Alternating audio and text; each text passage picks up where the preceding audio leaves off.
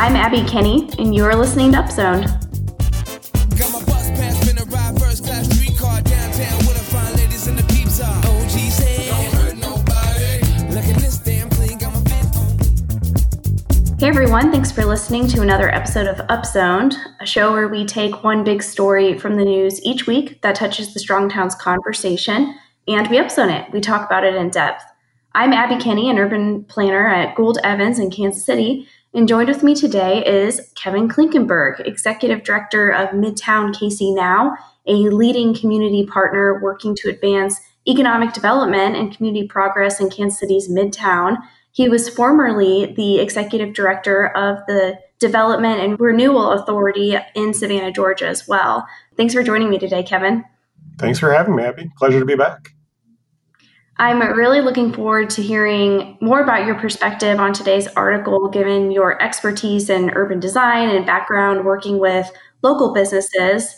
Today's article was published by the Washington Post and written by Tim Carman, entitled "Outdoor Dining Has Helped Restaurants Avoid Disaster, but Winter is Coming." The article follows the experience of restaurant owners across the country who have adapted their business models in support of outside seating to encourage social distancing through the spring, summer, and fall seasons. Now winter is coming, and restaurants are rethinking their approach. This is a predicament that restaurant owners have been anticipating for months, frankly, and according to the National Restaurant Association survey, 40% of restaurant owners do not expect their business to survive the winter. And without support stimulus, the industry is expecting a mass extinction event. Some local governments are proactively administering grant funding to support investment in tents, heaters, and other elements that would make outside dining more feasible this winter. Chicago, for example, is working with designers to develop tactical approaches for winter months, in addition to a cultural campaign calling on residents to essentially suck it up and embrace their frozen landscape. However, some local restaurants are nixing the outdoor approach altogether and instead focusing on increasing revenue in other ways. This includes offering family-sized take-home meals, online cooking classes, pop-up stores, retail offerings. One business owner in the article decided to invest in ways to actually support cleaner air in the ventilation systems. So, Kevin, I'm glad to talk to you about this article because you work consistently with local businesses. What conversations have you been having in Kansas City, and are you anticipating that businesses will be able to fully embrace outside seating in winter months? Well, thanks, Abby. It's a tough conversation right now. There's obviously a ton of challenges and a lot of mixed messages from people. Some folks have adapted very, very well, and others have not. And we've already lost some people in the industry, as probably every city has. As I read the article, there are a couple things, I think stepping back, it's important in today's kind of media landscape to really try to filter out the fact from the fiction as much as we can, because it seems like we live in a time where the way most journalism works is that somebody, like a writer, takes a position and then tries to find a couple of anecdotes and a piece of data to support it, and then adds kind of a clickbaity headline as a way to get traction. And that's not to say there aren't real issues, because there are. It's become harder and harder to figure out what is true. And so I would just start off by saying, on the author's assumption, sort of questioning a little bit of what's going on. First thing I would say is, half the country, winter is actually the best time of year for eating outside. And, the southern half of the country, it's actually the most pleasurable time to sit outdoors and eat. And so it's not the same dynamic in the South as it is in the North. And that people are different, and their ability to adapt to colder environments is dramatically different. For example, where our friend Chuck lives in Minnesota, or, places like Wisconsin or Maine or Canada, I think honestly people are a lot tougher and used to cold weather and will probably adapt just fine. But then there are other places that are not going to be fine. And, in the city where we live here in Kansas City and a lot of northern cities, there are some real legitimate concerns about how these businesses can adapt to severe restrictions on their ability to serve customers, combined with the fear that's prevalent about COVID. We are very concerned. We have another restaurant that we lost recently. I've talked to some other people who feel like they have been able to patch it together and just hang on through all this, but they're deeply concerned about their ability to survive a reduced level of business in the winter. So it's a huge issue. I would just say one other thing on the positive side is, in this industry, especially in the restaurant industry, in the food and beverage industry, there is a ton of innovation and just incredibly adaptable people. And I think we've already seen a lot of people adapt in ways that have been fantastic. There are just really creative people in this world that will figure it out. I'm certainly concerned we're going to lose more businesses that just can't survive a 50% or 70% reduction in their business. I have been very encouraged by the creativity that we've seen in the summer and fall months throughout this pandemic, despite the immense challenges that people are facing. We're seeing that restaurants are shifting their business models, and we're seeing more outside seating areas where before we had on-street parking and parking lots. Really, the tactical urbanism movement has been a hero this year.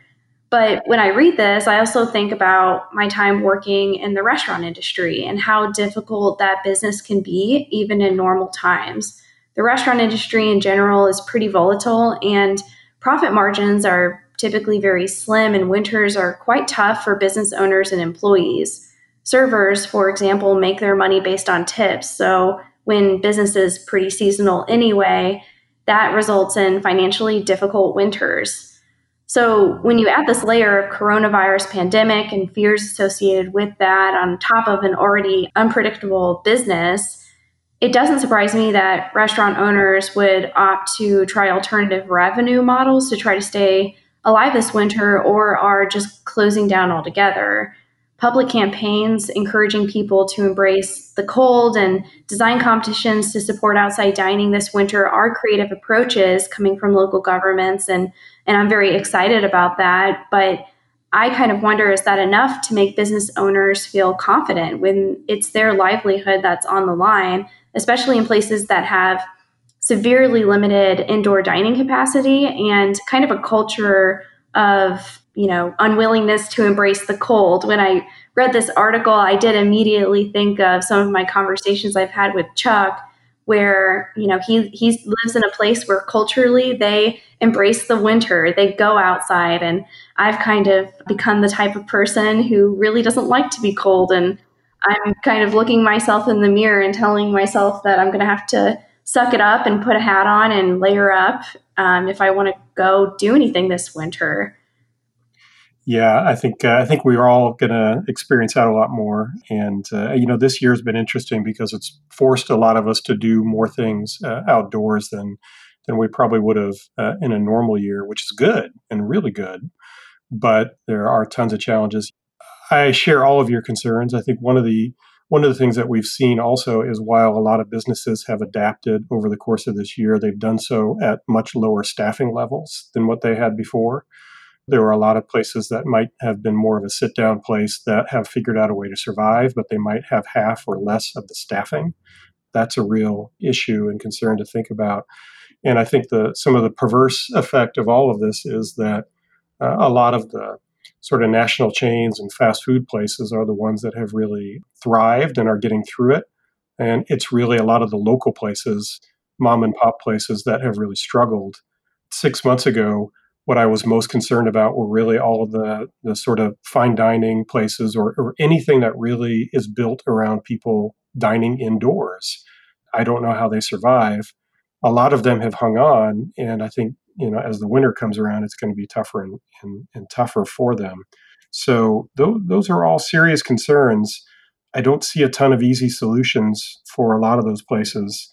I think in the article, obviously one of my favorite suggestions was the idea from Chicago, where the marketing campaign for people to just suck it up and get outside. But that's a real culture change for people who aren't used to it. Well, the article also describes the possibility of this mass extinction event for the restaurant industry if a stimulus is not offered soon.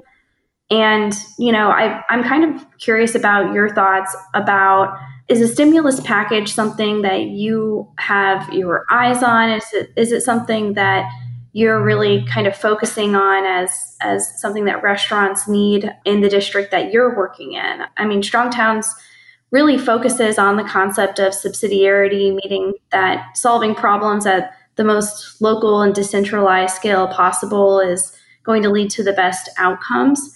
I think about this framing when I consider how unreliable the federal government has been with the regard of stimulus support for these businesses, and everyone just kind of has to do what they can. And I'm curious if that's something that you all have been kind of holding out for. Well, I wouldn't say we've been holding out for it. We have, throughout all of this, tried to do everything we could to connect businesses with resources, and whether that was a federal resource or a local one. There's been a lot of great philanthropy during this year that we've seen. I think there was probably an expectation on the part of many people that we'd see additional federal stimulus already, which has not materialized. I don't know that many people at this point are really planning on that. We're certainly not planning on additional federal help for anything that we do or the support that we're given. It becomes a bit of a catch-22 with all that too, because the federal support, if it comes or when it comes, it might help. It might not. It might be too late for some. But there's also the question of we don't really know. I think from the bigger picture, we don't know what other consequences there are to just stimulus bill after stimulus bill and increasing amounts of federal debt. And something I worry about quite a bit, just from the longer term perspective, is how much debt can we sustain, and for how long? Because at some point that debt has to be dealt with, and it's usually dealt with in very unpleasant ways. And so I feel like there's really no good answers or good positions right now for any of us. But I would say in general, most people I know are not really waiting on a federal solution, and they're trying to figure everything they can figure out today. And we're trying to do what we can to figure out how to help. Yeah, I think that has been kind of a delicate balancing act of how much do you rely on federal stimulus support for in the next, several months versus what can be done locally, what can be done tactically to try to keep people afloat right now. In the long term, I've been thinking a lot about, and we've had this discussion before, just about the structure of business districts in general. Like many mid to large size cities, Kansas City has a pretty competitive restaurant scene, and we have a lot of unique places to dine, and locals really aren't the only base of people who are supporting all of these businesses. Kansas City's tax base, and I suspect the restaurant industry as well, relies heavily on tourism and commuters. And from my own observations during the first few months of the pandemic, it became very clear to me how important it is to have a strong local base of customers and for local businesses and business districts to not over rely on tourism or commuters for survival. And it's been my observation that business districts with immediate housing density in their core and surrounded and well connected by neighborhoods have been much more active than districts that were more focused on commuters or tourism as a primary customer base. And although there's absolutely an argument for attracting tourism and commuters, in my mind, a local customer base provides stability first, and then tourism and commuters provide growth second. So we really led with growth before stability in many urban business districts. And that's something that I really think that we ought to reconsider moving forward. We're fortunate, in the districts that we manage, you would tend to call our area sort of downtown adjacent. We are not the core of downtown. These are mostly, neighborhoods that are pretty well populated with a strong residential base that's existed for many decades. So a fair amount of what we have really is neighborhood serving, although there are a couple of smaller, sort of more entertainment-oriented districts.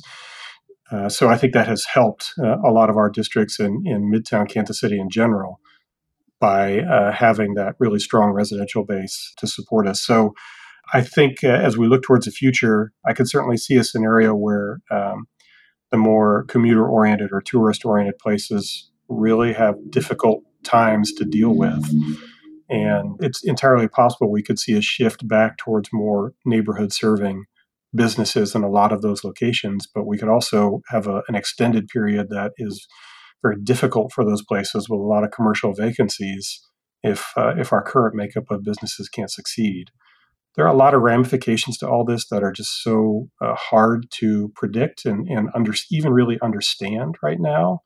And there's been so much stimulus that has come in to prop up businesses this year, along with really an unprecedented level of restrictions on what businesses can do, that it just makes it very difficult to have a sense of how this shakes out in 3 months or 6 months or even a year from now. And despite how challenging this year has been so far, the acts of resilience that I've seen in my own community and online across the country are really commendable. And it's just been a very incredibly stressful year for everyone. And people are doing what they can and trying to be helpful to one another.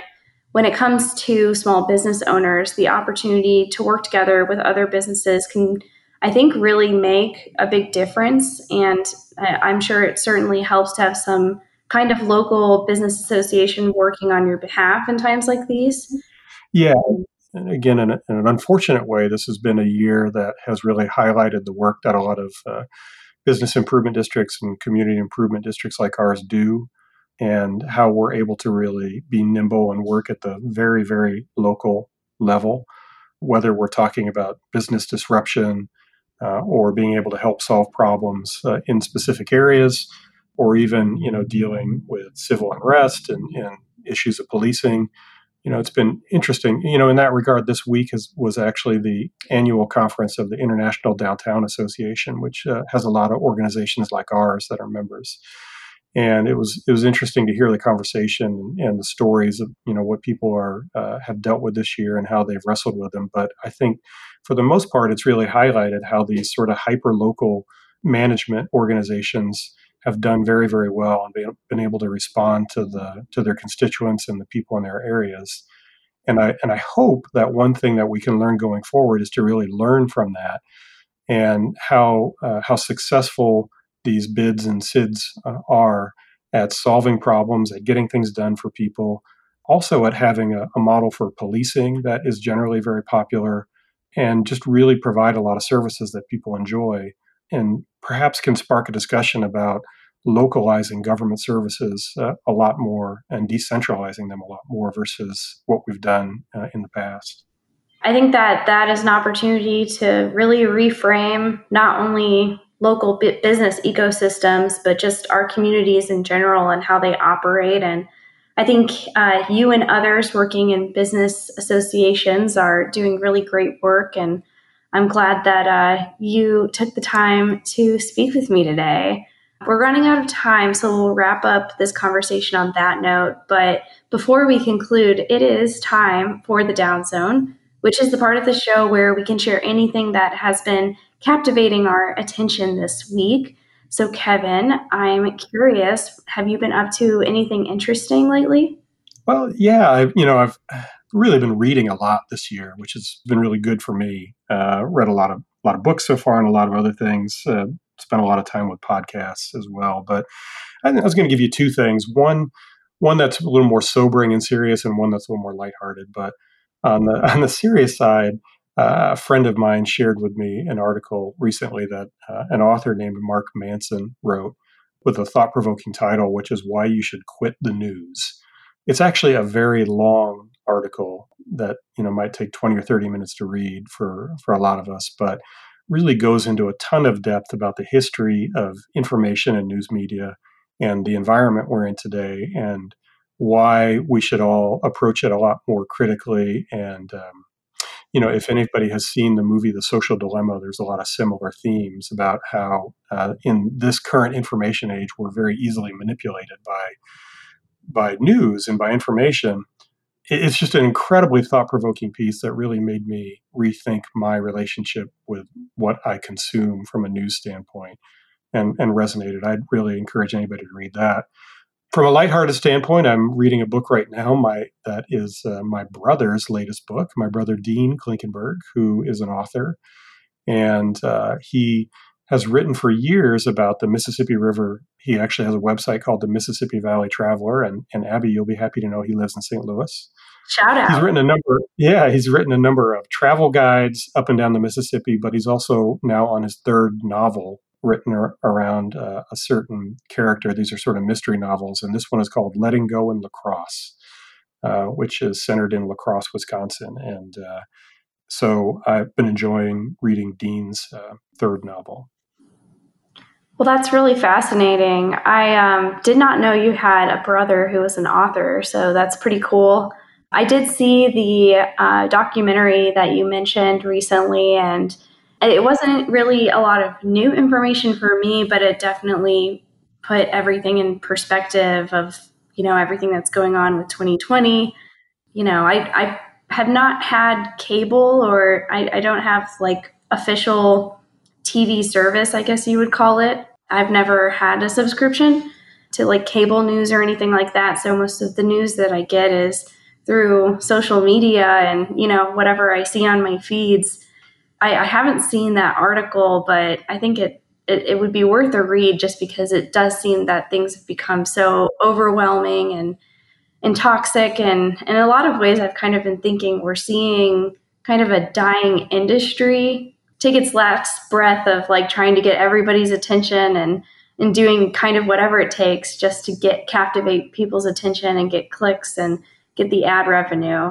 I don't know if that's exactly what's going on, but that's kind of what it seems like.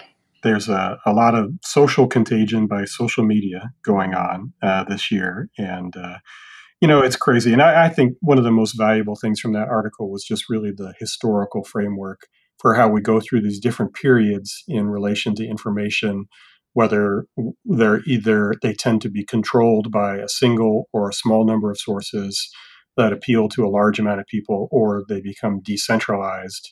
And like the era we're in now, and every era has its pluses and minuses, but the problem of a decentralized era like we have now is really that it's impossible to have a shared sense of what is true and what is not true. Every media outlet has to figure out a business plan, and what their business plan tends to be is to find a small niche and dominate that niche. Which really was something that started probably in the 90s and has really exploded in the last 10 or 15 years. And so it just really it helps you really begin to question which news sources should you invest in with your time and potentially even support financially. And I really enjoyed it. So I would recommend that for anybody. Yeah, the bubble effect has become very prevalent this year. And depending on who I'm talking to, it kind of seems like everybody in my life, they're all experiencing different versions of reality. Which is kind of concerning, and it makes you wonder. Well, it kind of makes me feel like there's so much I don't understand and that I don't know, and it's in a way it's kind of humbling. I think even doing a show like this, where I'm reading one article and digging into the subject, and I really do try to be honest in that approach and figure out what this subject is all about, and that takes a pretty good amount of time, and often it these conversations kind of go beyond just what the article says, and it takes a lot of time to do that, and for people to have expectations to really dig into the subject matter of every single article that's thrown in your face is not realistic. Nobody has time to do that, so it's a predicament, right? And predicaments have outcomes. So I've heard. Yeah, I've heard someone say that. So I have more of a lighthearted down zone to share this week. I recently watched a documentary that I've been wanting to see for quite some time called Fantastic Fungi. It was directed by Louis Schwartzberg and is an incredibly fascinating narrative about the role that fungus has played in the regeneration of life on Earth for billions of years. It also follows a mycologist named Paul Stamets, who has uncovered groundbreaking innovations for how mushrooms can progressed the field of neurology and psychology, as well as for use of cleaning up oil spills and improving immunity of the bee population. He's also found ways to use mushrooms to provide alternatives to insecticides and clean up soils. So it's really amazing all of the different inventions that he's come to understand through his work, and including ways to protect humans from viruses like smallpox. So it's very cinematically beautiful, and it shows time-lapse imagery of mushroom growth and animations of the mycelia networks that we often don't think about. And so I'm really looking forward to kind of following these different discoveries that Paul Stamets has been focusing on. I've seen his interviews before, and he has a really cool TED Talk on YouTube that's called 6 Ways Mushrooms Can Save the World. That's really great as well. So I would recommend this documentary to anyone. That's very cool. Yeah, mushrooms are a great source of vitamin D, which is one of the great ways to help your body resist any virus. So that's really cool. Yeah. We sometimes buy mushrooms to put into smoothies. So do you go out and hunt mushrooms in the woods too? I do. Yeah, I hunt morel mushrooms in the springtime. I actually don't eat morel mushrooms. They kind of gross me out, but I really like hunting them. I like going out in the woods. I like hunting. There's my dog. The male must be here. I love hunting morel mushrooms, and I've kind of warmed up to putting mushrooms in certain dishes. My husband really likes to cook, and so he's really into cooking with mushrooms. And so if he minces them, I'll eat it. So great. It has to be minced though. Good. That's good. That sounds really interesting. Yeah, I'd highly recommend it. You have to rent it. It's not just on Netflix, but you can find it on Amazon. And so, yeah, highly recommend. Well, thanks, Kevin. Thanks for taking the time to talk with me today. And thank you, everyone, for listening to another episode of Upzoned. Keep doing what you can to build a strong town. Have a great weekend, Kevin.